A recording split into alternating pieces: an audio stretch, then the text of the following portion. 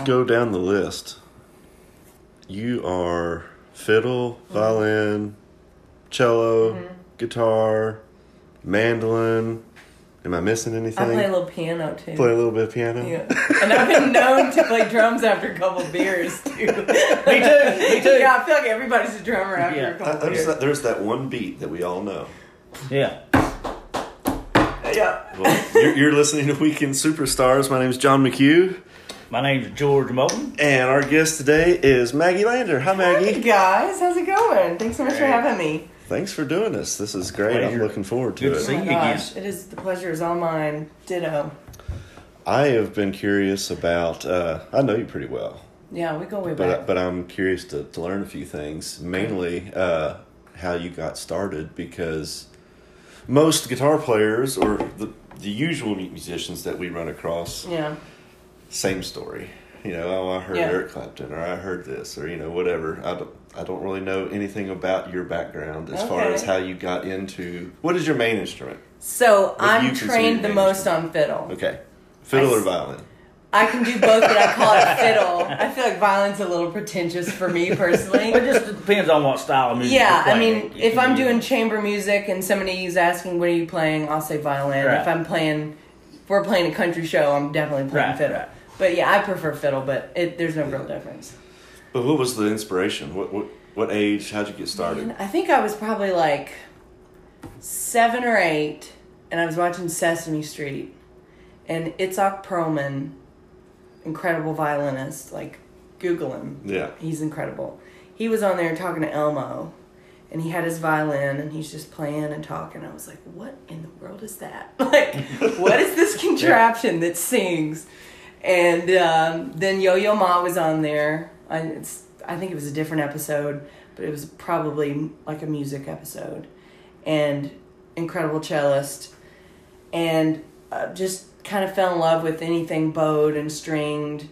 And then for my 11th birthday, I asked my parents for a fiddle. I said, please, can I have a fiddle? Now, did any of them play? Any family Mom members? plays guitar. Dad had a garage rock band in high school where they just played like, you know, Southern rock, Birds, kind of retro, you know, that kind of stuff. But, I mean, he doesn't play anymore, but I remember Mom would play when I was a kid. Yeah. And my siblings played a little bit. But yeah, I asked for a fiddle when I was 11, and miraculously, they got me one, and I got it off eBay. It was probably like $100. And Dad was like, well, let's get her something cheap. Let's make sure she wants to do this.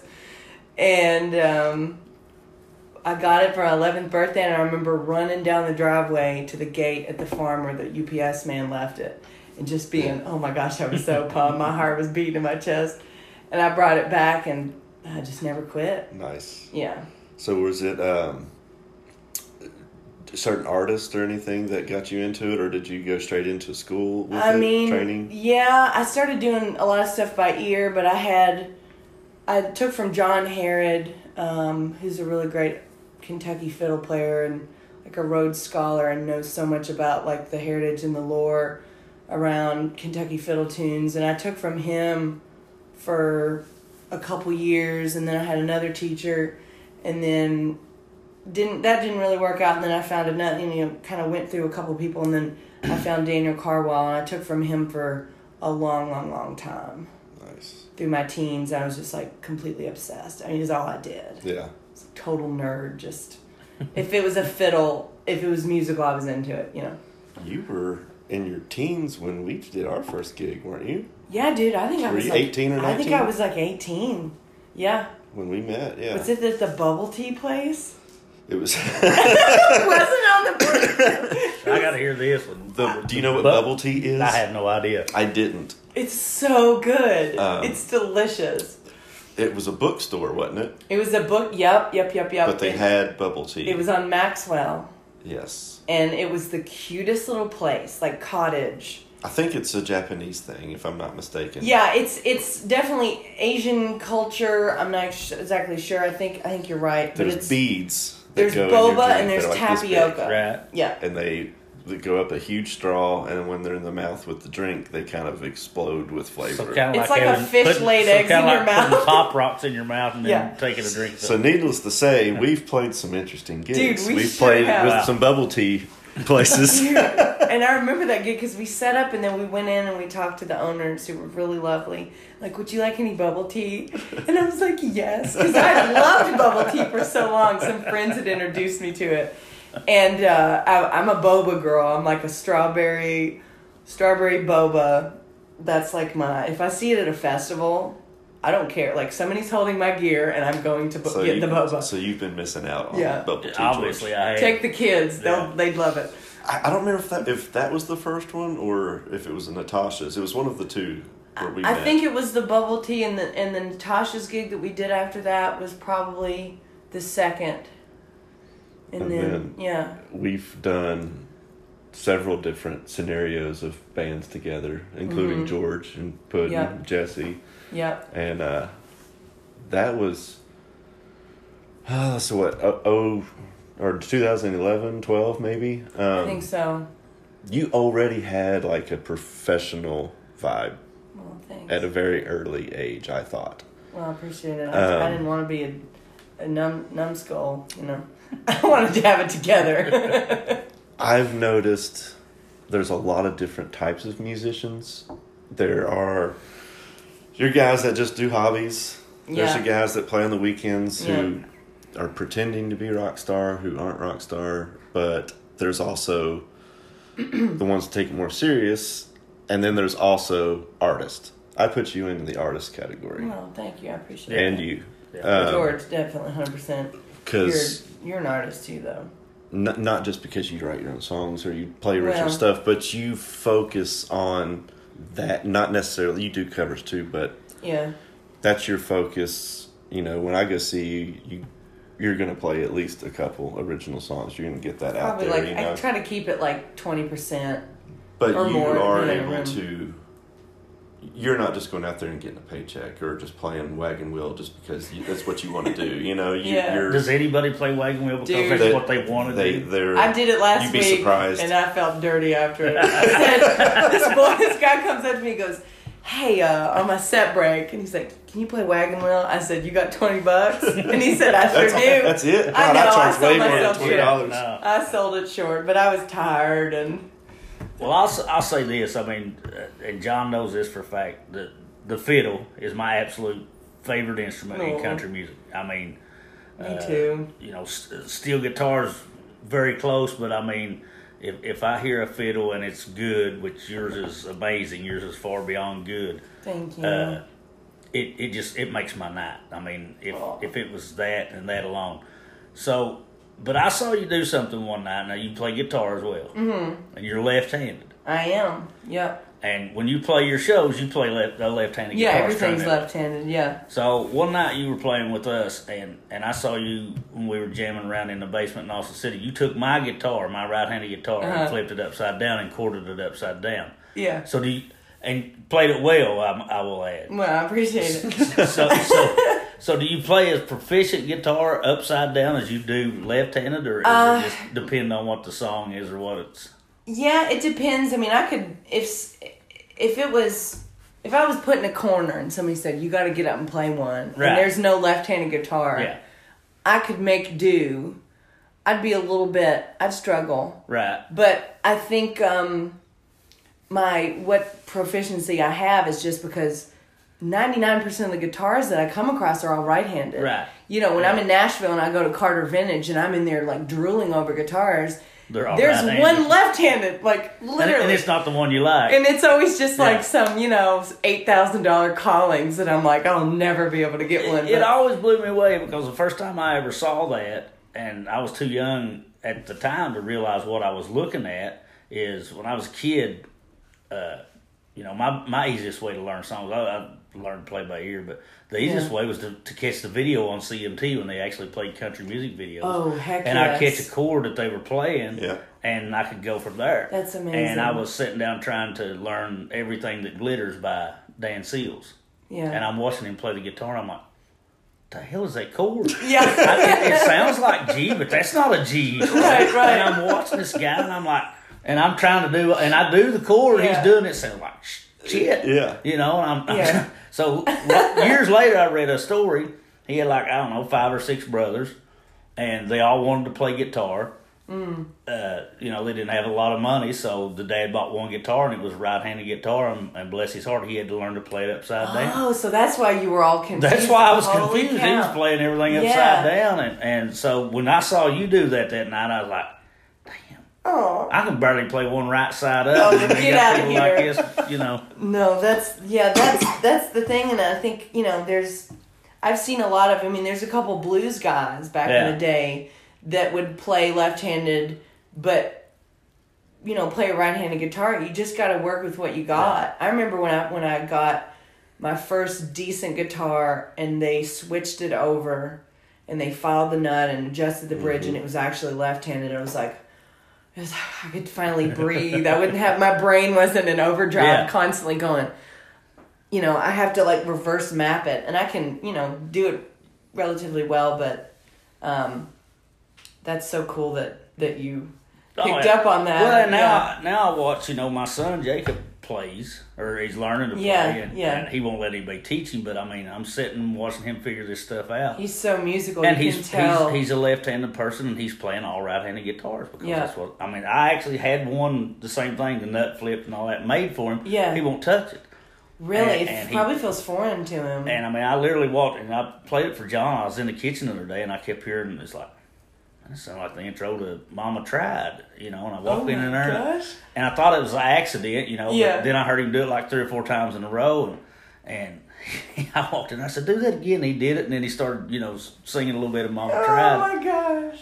He says, is that right, Daddy? I said, hell, I don't know, son, I can't play it. I said, it sounds right to me. So now he's, cool. He can play something Daddy can't play, so he's all, I hear it all day. You're going to be booking gigs for him coming up soon. Doubt. Lord have mercy. No doubt. That's awesome. He was pretty close on it. Oh, yeah. He was really close. And he's closer now. He kept working on it, so. Well, he's absorbed your immense talent and skill over the years, and, being in the house with a great musician like yourself will do that to a boy. But, he's coming along. So, if you had your pick, your choice of the type of music you're going to play, and you could make a living playing one type of music, would there be one type, or are you just too much into all of it to put yourself in that kind of box? Man, that's a good question. I think I would probably... I love what I do now. I really love being kind of the gun-for-hire fiddle player, playing for a bunch of different people. It keeps interesting. It keeps everything fresh. But I really do love the Irish stuff that I do. Yeah. If we're talking fiddle and I'm playing lead fiddle, it would probably be that. Explain to our audience about your Celtic gig. Yeah, so I grew up our audience in the house. If we have one. Yeah. Hey everybody, what's up? You got an audience. Hey, honey, traditional. I'm going to tell my wife you're listening. You're going to tell us about it. She may be. Hi, darling. Music from Ireland, Scotland. It's a really distinct style, ornamentation. It's beautiful. There's so much fire to it. There's so much joy to it. I've played it my whole life, and the fact that I get to actually tour and record playing it, has been just, I never thought I'd be able to. But if I were to say playing guitar, probably doing my own thing and writing and being kind of the dark Americana, whatever the heck I am, I'm not even really sure. But, I've gotten such a kick out of our country gigs. Yeah. I love playing country fiddle, You're talking about the Celtic stuff, though, but I remember we did the thing over there for Bullet Bourbon. Mm-hmm, yeah. And that was a great gig. Once the rain fell out and we could go outside, and you were just we were all walking outside, and you just started kind of playing one of those tunes, and we had people from just about every country in the world out there, and they were eating it up, so I to the best of my knowledge, it seems like you had to play that same song for 35 minutes. Yeah. No, for real. And that's the thing that's so, lively about that type of music is it's medleys. It's 3 tunes intertwined. And when I'm out with the Nashville Celts, there's medleys, 3 or 4 tunes, and the uilleann pipe and the fiddle are interlocked. The guitar is really rhythmic. The bass is pumping. The drums are kicking.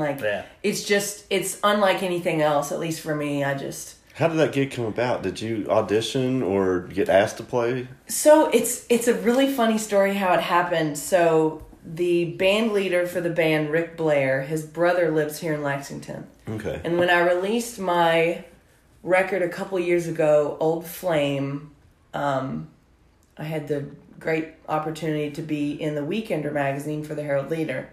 And they had me, I didn't realize, but they put me on the cover, and I was like so pumped. I'm like, oh my God, I'm on the cover of Weekender. Like, I'm still tickled over it. And, I'm sitting there and I have a fiddle, and I guess his brother was like, ooh, a fiddle, fiddle player. This is interesting. This is the family's wheelhouse. And so I guess he read the article. It mentioned that I love Irish music, and he had mentioned my name to Rick and was like, there's a girl here in town that is talking about loving Irish music and, excuse me, like playing it forever and wanting to do more of it. So I guess Rick Googled me or looked me up or something, and then kind of gave me a phone call. He was like, hey, we're looking for a fiddle player. And honestly, there really aren't that many Irish fiddle players in Nashville. Yeah. Where the band's based out of. And Lexington's close enough. He's like, how about you, go out on the road with us, see how you like it, see how everything goes. And we went out, and it was St. Patrick's Day week. So like, if you're in an Irish band, you're freaking no better gig, killing it. I mean, you're like rock star vibes if you're an Irish band on St. Patrick's Day week. So we did that, and then that was, I think that was 2018, and I've been with them ever since. That's awesome. Wow, yeah. Yeah, and it's so fun. Have you gone to different countries yet, or have you just stay around here? No, we've traveled all over the country. I feel like that would go. Yeah, well, we were everywhere. talking about going to Japan and going to Ireland, and then COVID hit. But they're definitely, it's in the works. It's in the works. I'll eventually hopefully go. But yeah, we've covered, they've played probably every state in the. That's what I thought. In the country. But yeah, I'm excited to leave the country for a reason that's, not just on vacation. Like I'm working, it's right. different. It's kind of like it's a whole different vibe. One of my favorite gigs with the three of us was at Austin City. And of course we're doing a country gig, but it pops up every year on my Facebook. Here's a little memory of when we did War Pigs. With Maggie on fiddle playing hell, I forgot about Black Sabbath that. War Pigs. Oh. That was incredible. It blows my mind every time I see the video from that. So literally the people in the crowd were so freaking jazzed. And George, you killed it. Well, you totally killed it. That's the first time I actually did the song that I actually knew what I was doing and what I was, all the words anyway.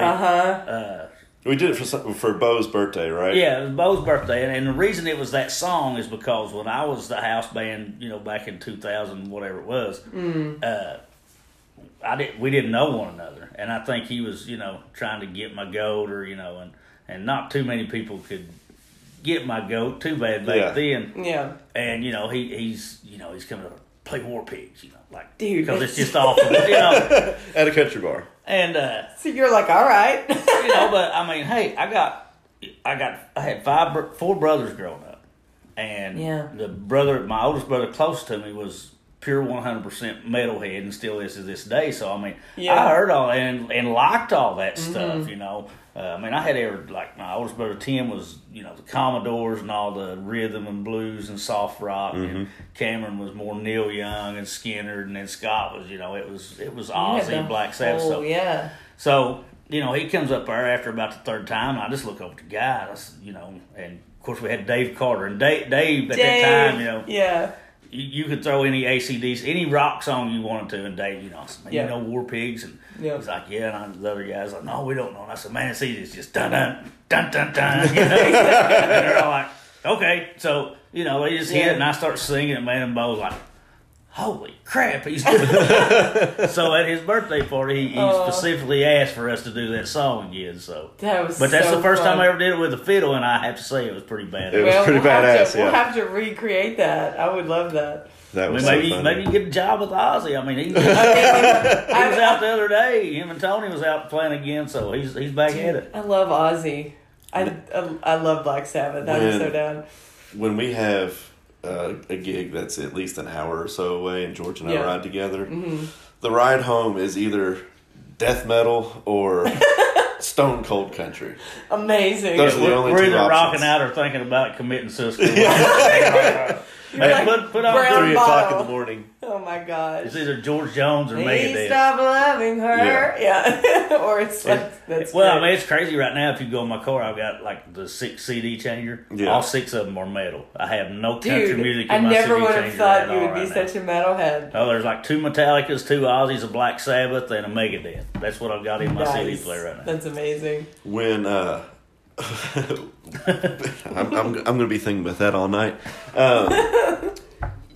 Right now, you're basically for hire, is what you'll do your solo shows every so often, but you'll play any pickup gig you got. Yeah. Tell us about your Black Jacket experiences, because I know that Lexington listeners, that's a big deal when they come to town, and not too many locals get to play with them, I would think. Yeah, honestly, I'm not really sure how I got the gig originally, but I've done 2 shows with them. They're so pro. I mean, the shows are incredible. Their attention to detail is so good. But yeah, what they'll do is they'll come into town, and I'll get a call and be like, hey, we're coming to the Opera House, Friday. We've got 2 shows. Are you free? Are you willing? Heck yeah. If I can do it, I'm doing it, because it's so fun. And then they'll send the sheet music out, and it's usually stuff that is already in my brain. The last show we did was the Beatles. And, as a Beatle girl like you, John, I flipped out and just was like, oh, I've got this. Like, I mean, that was my teens. I had pictures of the Beatles on my wall as a teenager. Like, I went through Beatlemania in the early 2000s, you know. And then just, they grab a couple string players. The first show I did was the Eagles, which was really, really cool. Yeah. I'm not, like, rabid for the Eagles, but I appreciate the songs, all that they are, their writing, incredible. So I was really pumped about that, but then they're like, no, it's the White Album. I was like, this is freaking amazing. And we got to do the string part for Good Night, and I was like, don't cry, don't do this, don't do this. And like Glass Onion, all the really cool string parts. Yeah. And it's just, you look up and it's like 1,000 people or however many are in the Opera House, and everybody's got their lights up. You're like, this is a pretty cool job.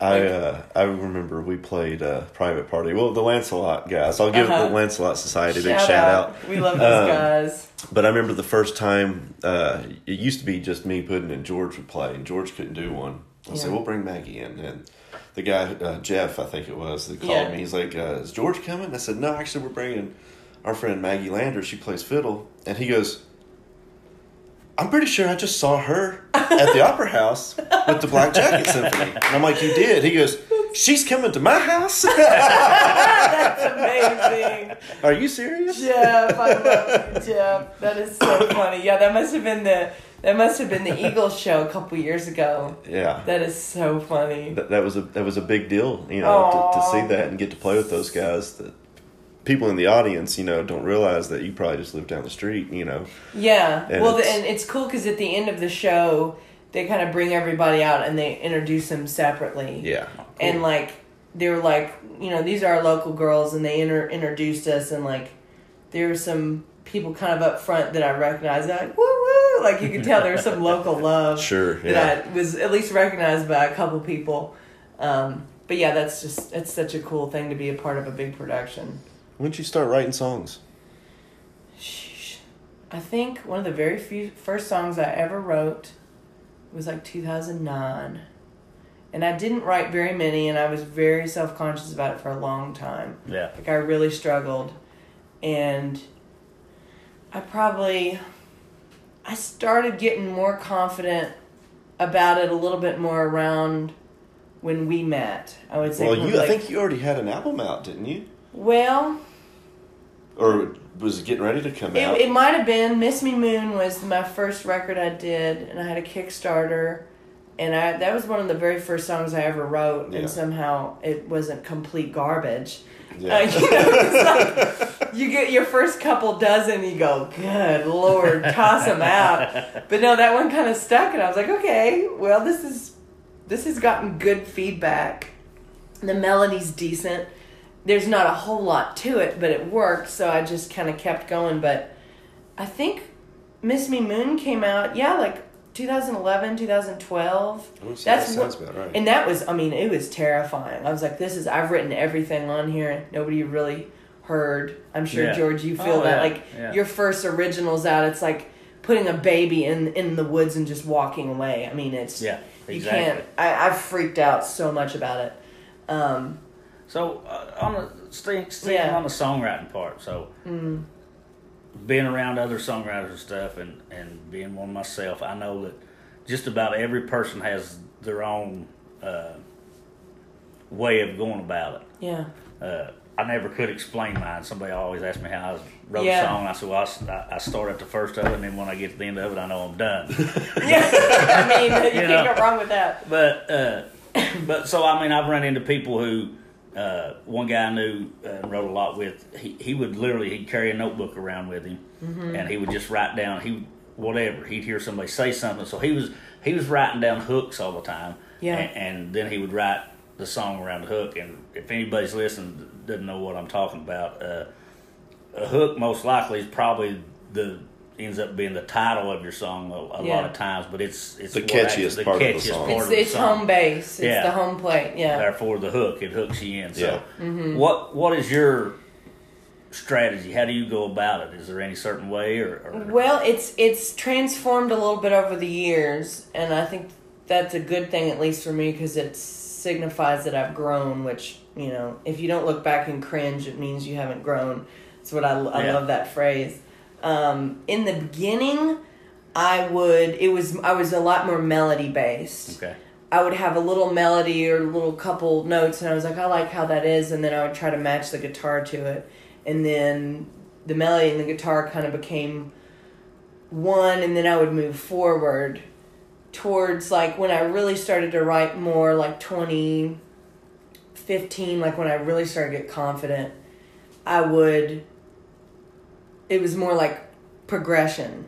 I was more progression based. I would be like, this is a cool vibe. The changes are cool. Let's write a verse. Yeah. And then I was very, like you said, start at the beginning, and then when you get to the end, it's done. Yeah. It was like, I'll write a verse, then I'll write the chorus, and then I'll write the other verse, and then if it tells me it needs a bridge, great. If it doesn't. But now it's kind of a weird mix of all three. Like you said, your friend would overhear a conversation or hear a phrase or hear a word or a feeling. Now I like to think about it more of what am I trying to say? Right. Instead of just, closing my eyes and reaching into the dark like I used to. Because I obviously was learning, but now it's more like, here's a word, here's a feeling, here's something that I can't quite explain, but let me try. Yeah. And it's a mix of all the things. But now it's kind of more of a seed, and then building around the seed. So how deep do you dig in to yourself as far as what you put down in a song? Some people they can just take a subject and write about it. Some people, most of it is either a life experience or something that they're close to, maybe somebody else's life experience, but it's there. I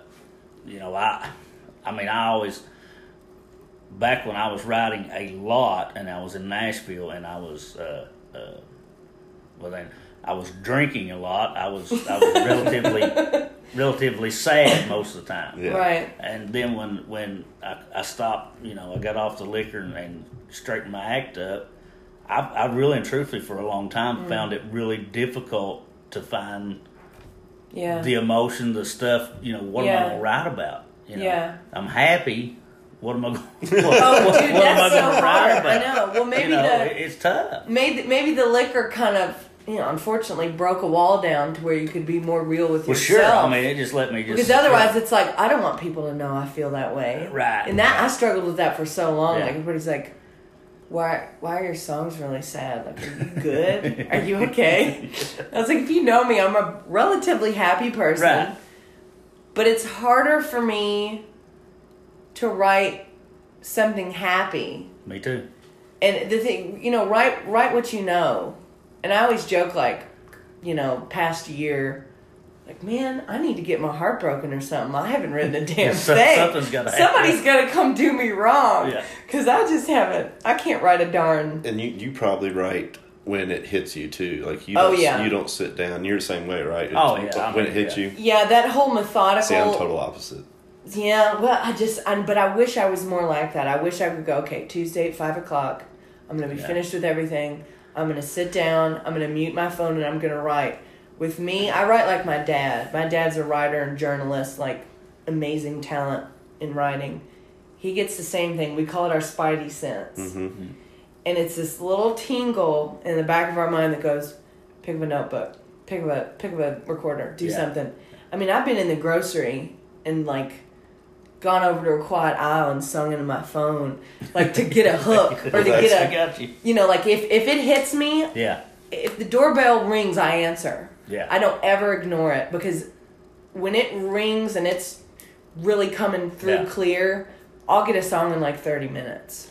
I mean, I've gotten to be the same way. Mm-hmm. I mean, I've always looked at it that way. That's how I've always written. Something just I didn't ever sit down and try to write a song. I mean, what time I was in Nashville and I was co-writing, of course, I was put in situations where I had to do that. Mm-hmm. And sometimes it's easy depending on who you're co-writing with, and sometimes it's not even going to happen.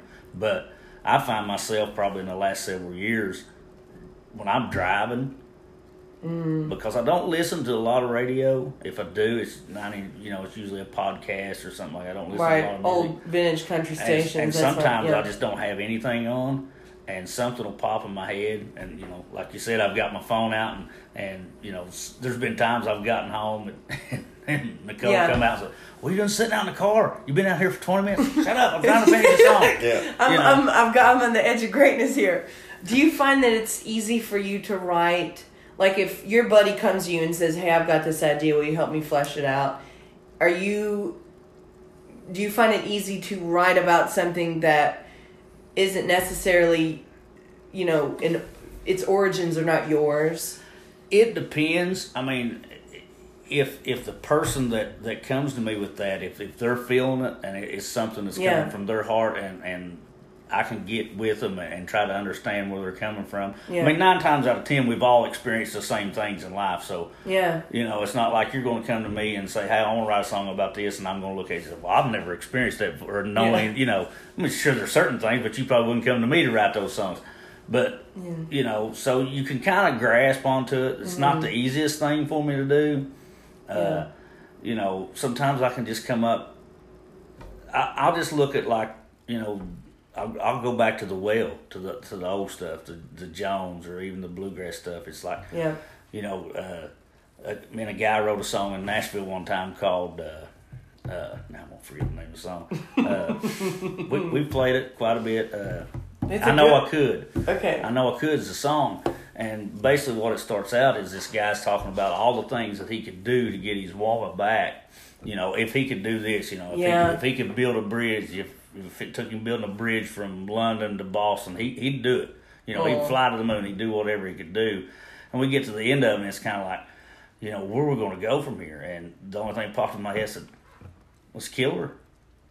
And he's like, "What?" Lord. I said, "She's dead, man." Oh. He'd do all these things, but nothing he's going to do is not going to bring her back. I need to hear this one. Lord and so we finished off. I mean, I got hair standing up on my arm thinking about it. So, no, I just did too. But that was just, and that wasn't necessarily, a genius idea for me.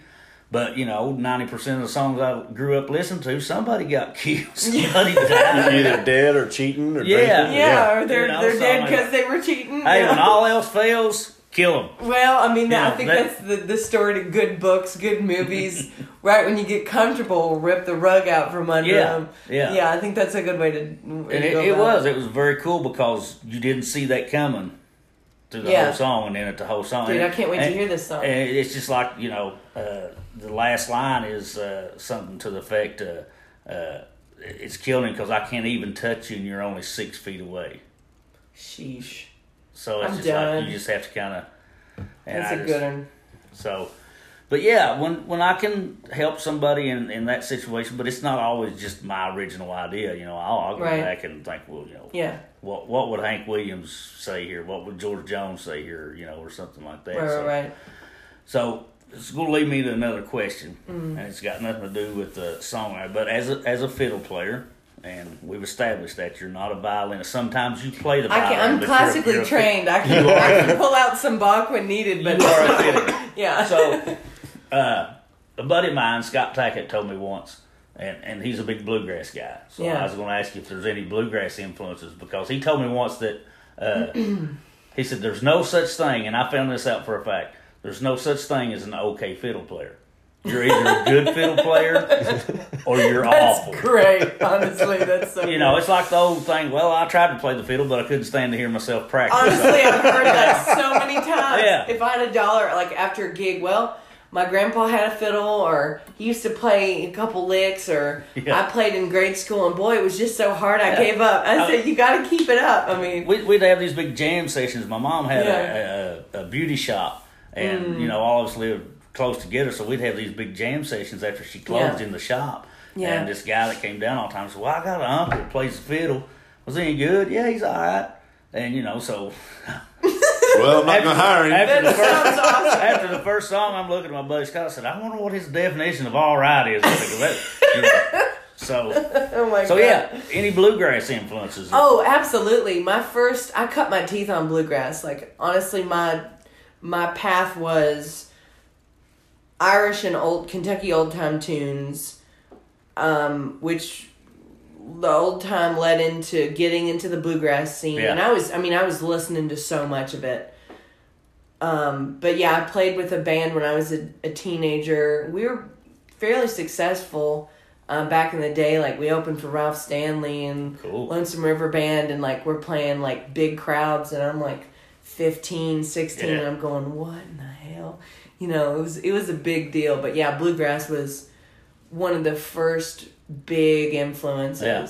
And especially like when Oh Brother, Where Art Thou came out, and the Down from the Mountain tour, and like suddenly everybody's listening. It kind of went mainstream. And I remember that, you know, my mom brought that record home, and then we discovered Alison Krauss, and then I discovered Nickel Creek, and I just like lost my mind. And from that point on, in my late teens, I started really going progressive. Yeah. I love traditional bluegrass. I respect it. In my heart, I'm like a weirdo, avant-garde, you know, Chris Thile fangirl, and that's always what will completely light my fire. Yeah. But in the early days, it was traditional bluegrass. So. I remember we did a gig at Natasha's with Jesse, and I think her brother James came out too. Yeah. And you all did, was it Down to the River to Pray?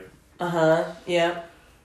I sing when I have to. I don't enjoy, I'm a guitar player. I'll always be a guitar player. And you're a wonderful one at that too. Absolutely. But hearing you all do that a cappella one night, I was like, damn, I wish I could sing. Well, damn, I wish I could solo like you, so we're even.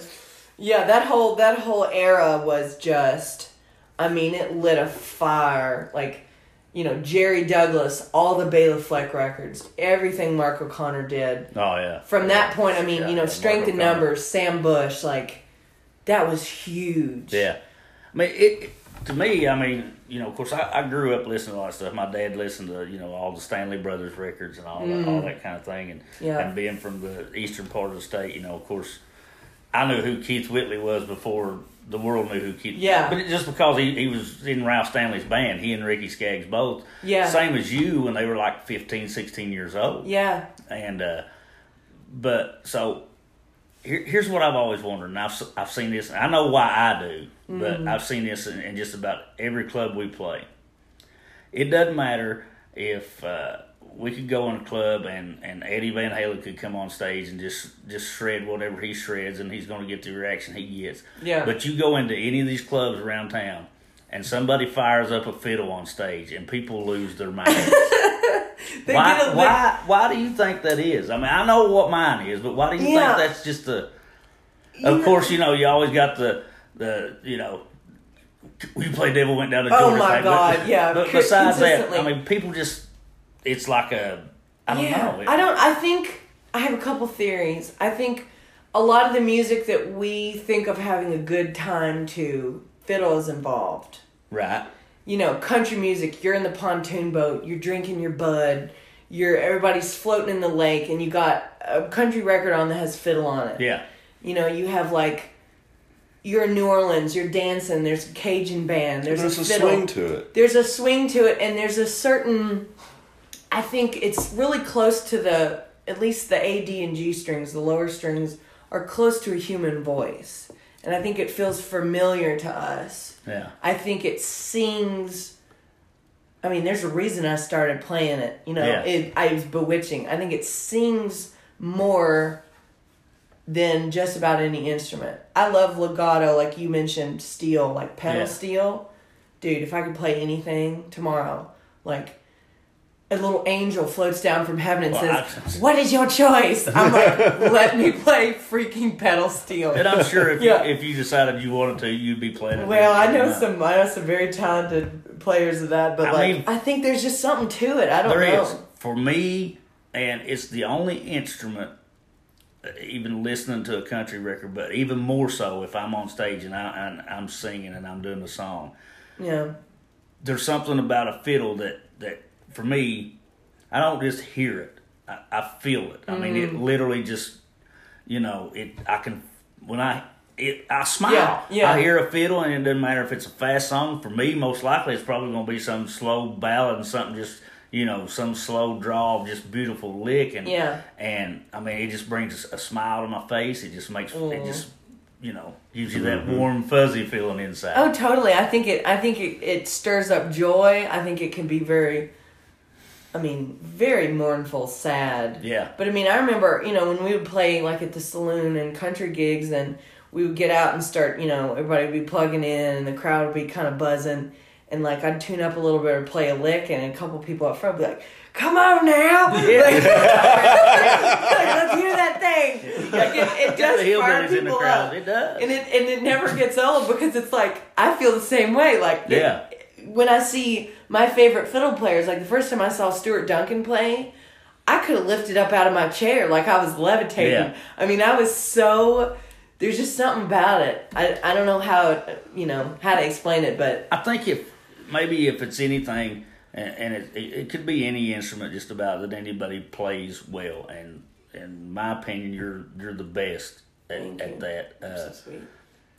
We love you. I love you guys. I love you. Music is just so much more than a sound. I mean, it's just, 2 weeks ago we played down in Corbin. Mm-hmm. And I told him the next day after that, it was probably the most inspired and best I'd ever heard this guy play the guitar. Johnny boy. Was, whatever was on his mind, on his heart, or what he was doing, or what he was feeling. That's awesome. I was feeling right back with him, and you know as well as I do, if you got musicians and you get that going, where everybody's feeling everybody, not just hearing it and going through the motions, but everybody starts feeling everybody, and everybody starts feeding off everybody. Yeah. And, that was... A couple of weeks ago, that was me with John, and every time you've been on stage with me, I'm that guy. Come on now, yeah, I love that. I'm that guy. John can tell you how many times I'm like, John, can we just get rid of everybody else and we'll pay Maggie everybody else? Oh my gosh! I've got an interesting question where we brought this up with Greg and Doug already, but being a female, we had a whole conversation about dealing with the drunks, which I can only imagine is way rougher for you. Because to us, it's more just annoyance. You're just like, come on, listen here, buddy. Take a step. No, but when you rile people up like you do, I can only imagine that it can get I've had creepy. To stomp. I've stomped a couple toes in my cowboy boots. Yeah, I think honestly, the music business it's a male dominated sport. It's a man's world. Like the average, go to a bar, see a band, they're probably all going to be guys, and I try not to whip them into a frenzy too much. Sometimes I have a good night. I'm kidding. But yeah, you just gotta. Sometimes you need their money. Sometimes I'm like I said with the wagon milk, I'm like, I love you. You're precious. You got a 20. I got dogs to feed. But yeah, you gotta hold your own. You gotta be headstrong. If anybody's disrespectful, you gotta be hopefully in a bar where you can address a bartender and go, this dude over here in the blue shirt, he's gotta go. Because the thing is, our job is to get them. That way, right? We want them, in that frenzy. We want that going on. Yeah. But you just hope and pray that most people, understand and respect the stage. If not you, at least respect the stage. Right. I not in a long time because I'm old and whatever. But there was times, and you've been with me at times when women just. Next thing you know, they're all over the stage. Inappropriate. Yeah, no, for sure. But the only time I ever seen my wife almost get in a fight, she was like 8 months pregnant. Oh, my Lord. We come to Austin City. I'm still playing there. And she's sitting back over in the corner, and I'm up playing. And this girl walks up, and the next thing I know, her hand is run all the way up my leg. Oh, hell no. And so I'm, I'm just like, okay, well, I'm in the middle of a verse. I can't. Part of the show, babe. Part of the show. It wasn't like I was bagging an honor. Right. I could see her. She was like, and I just kind of looked down. And I said, "You better move, dude." She's hormonal. She's It could be better. That's the thing. As entertainers, I think sometimes people forget we're there for your entertainment, but we don't belong to you. Right. We are not a thing to boss. We are not a thing to touch. We are working. We're professionals.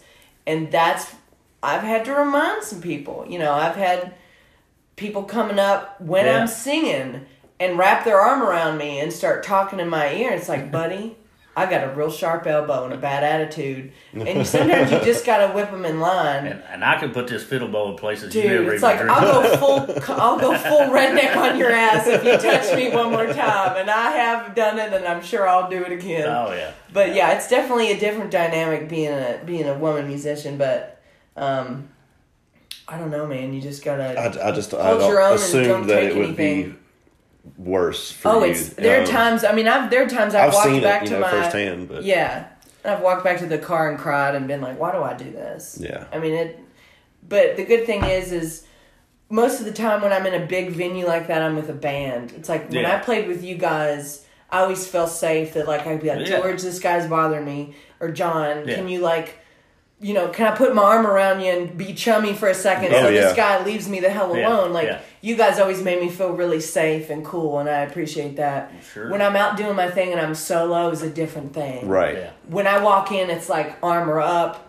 I got sexually harassed a couple weeks ago pretty bad. It wrecked my night, but I guarantee you that boy remembered. Because I told him where to go, and I will do it again without hesitation. Like you were saying earlier, the big thing, and I remember this from back in the day, it used to be, we always had at least one security guy up near the stage, keeping an eye on what went on up there. Mm-hmm. Yeah. To me, it should always be that way. They should be close enough to where you don't have to say nothing, but well, he needs to hopefully be watching. Yeah. And get it done, because I don't think a lot of people understand how not just uncomfortable or even illegal sometimes but how dangerous it can be. I couldn't tell you how many times I've had my mouth busted with a mic stand it's when the worst. somebody drunk falls into the mic stand, or that, and that kind of stuff. So that's been a fear also of the touching of the gear. Yeah, you're on your but set break. You got it made though, because not too many drunk people come up and say, "Hey, I play a fiddle too. Can I play one?" Oh, buddy, you'd be surprised. Really? Oh, hell yeah!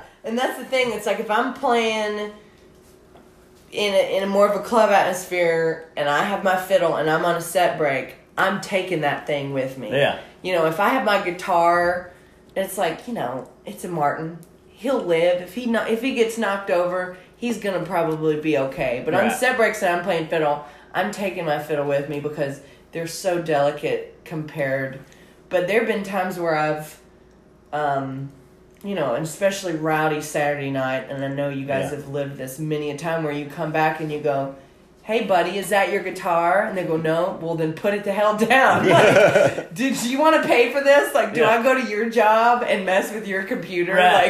Then don't touch my work, you know, materials. But it always blows me away because, and I had this happen maybe 2 weeks ago when we were here in Lexington, you know, and you can tell them. I mean, you've been experienced enough to know. You can tell them the ones that kind of hawk, or as I say, buzzard around the stage. And they're just there, you know, and you're thinking, man, I wish this set wouldn't end because as soon as I walk off, this guy's going to ask me to sing something, do something. And I always love it when I come down, he's like, hey, man, you know, I sing. You care if I get up and sing one? The manager said it was okay. And I always just say, we got our set. We have our select. And then 5 minutes later, the bar manager comes up. Whatever you do not let that guy get up there. Because they'll tell you anything. You know, to get up there. And he wants to impress his girlfriend on a first date. You know. And then you don't let him, and they still stand there and stare at you all night. Oh no! Where's your decorum, sir? With again being on tour, you know, with the Celts, I've asked you this already off recording, but what's your favorite place that you've played? Oh my I already know the answers, but I want to share it because everyone has a different thing. And what's your bucket list venue? Because I think we share the same one. Gotcha. I think my favorite place I've played, like with the Celts on tour, I think my favorite venue was the Flying Monkey. Good name. In Plymouth, New Hampshire. And it is the coolest little spot. First of all, the people are so wonderful. The hospitality is incredible. Like, they take such good care of us. But we pack it out every time. The crowd is so generous. The room sounds so good. And the MC comes out, and they have these little flying monkeys with capes and, like, little Zorro, what do you call, like, little things over their eyes. Mask. Yeah, like little Hamburglar mask, right? And I don't know how to ask him. No, that's he comes out and he's delightful and he welcomes everyone and he promotes the upcoming shows, and he gets these little monkeys and he smacks them on his palm, and they have little like slingshot arms, and he flings them out, and these screaming monkeys fling out into the audience, and he throws like 5 or 6 of these little suckers out. Now that's on my bucket list. And it's, I mean, what's the booking agent's name? Dude, we gotta play. Seriously. and I have a flying monkey hanging on my bookshelf in my living room. And sometimes I'll just fling him up against the front door and he'll hit it. You know, like, I love that venue. I love it. Wow. Bucket list. I have 2. Can I have 2? Yeah, I know one's Carnegie because we shared that. Yeah. Unless you changed it on me. Carnegie and Ryman Auditorium. I'm going to be basic. The Ryman, I mean, it's hallowed ground. I walk into that place and I get full body chills. Yeah. Just from being there. Yeah. Carnegie, I wouldn't mind like Royal Albert Hall. I mean, that'd be pretty cool. Royal Albert's on mine, yeah. You know, like the Hollywood Bowl, that wouldn't suck. But like the Ryman, I feel like if I ever play the Ryman, I can like, all right, I've like quote unquote made it. I've done the thing. Right. Yeah. But the Ryman for me is pretty big deal. You this is probably going to air either tonight or tomorrow morning. But Excellent. Are you playing anywhere this weekend? Anyone can catch you? I'm playing this weekend at the Woodland Art Fair. Oh, is that this weekend? It is. I'm playing Saturday, solo set at like I think it's 12:45 to 1:45. And then I'm playing at noon on Sunday with Rebecca Rigo, who's a really wonderful songstress here in town. And I'm going to play some fiddle for her. Awesome. So it'll be cool, you know, day gigs, have the evening off. It'll be nice, and just going to go look at some art, drink some beer, do some things. And then we'll be, I think, I've got some other stuff in September, but most of it's kind of... You got one with me. Private, I do. I'm so excited. But we'll be at the Halloween party at CCI on October 29th. That's going to be pretty cool. That will be. I'll be with Clinton Mullins, my buddy and cohort. So, yeah. that's the next super big one. And I'll be with the Celts in like South Carolina and stuff in September. So I'm gonna be out and about. I'm gonna be around. But find all your music on the usual Spotify and Apple and all that stuff. Maggie Lander, Lander, Spotify, Apple Music, YouTube, all the things. What about any new projects? Anything in the works? So yeah, the Nashville Celts record, Traveling On, will be out pretty soon. I'm not sure exactly on the date. Now, did you record on that too? I did. We recorded at the Castle in Nashville. Because I assume they don't use session players for the Celtic music. Well, we did. We used some pretty incredible. We used Byron House on bass, who, like, I mean, if you can name it, he's toured. Well, they couldn't find a better fiddle player. Right. Well, you're so precious. No, but yeah, the Nashville Celts. Check us out. We have a Christmas tour, and that record will be out, and I'm currently writing my next record. Awesome. So wish me luck on that one. Well, if you need anybody killed in any of your songs... Dude, I'm going to go George. I feel like somebody needs to get knocked off. I need some inspiration. I got it. I love it. Awesome. I would love to co-write someday, maybe. I'm not worthy, but maybe I'll be worthy. Get out of here. Maggie, thank you. Thank you so much, We John. love you. Yes, man. Thank you, George. I love you guys so much. Love you too. If you guys are out and about in the Lexington club scene and you hear Maggie Lander's name, please do yourself a favor. Go check her out. You won't regret it. Thank you, guys. Later. Hey, folks, thank you for joining us for another edition of Weekend Superstars with George Moulton and John McHugh. And a big thank you to our wonderful, wonderful, beautiful, amazingly talented guest, Miss Maggie Lander. We'll catch you all the next time around. This show's going to be dropping soon, so keep your eyes and your ears peeled. Later.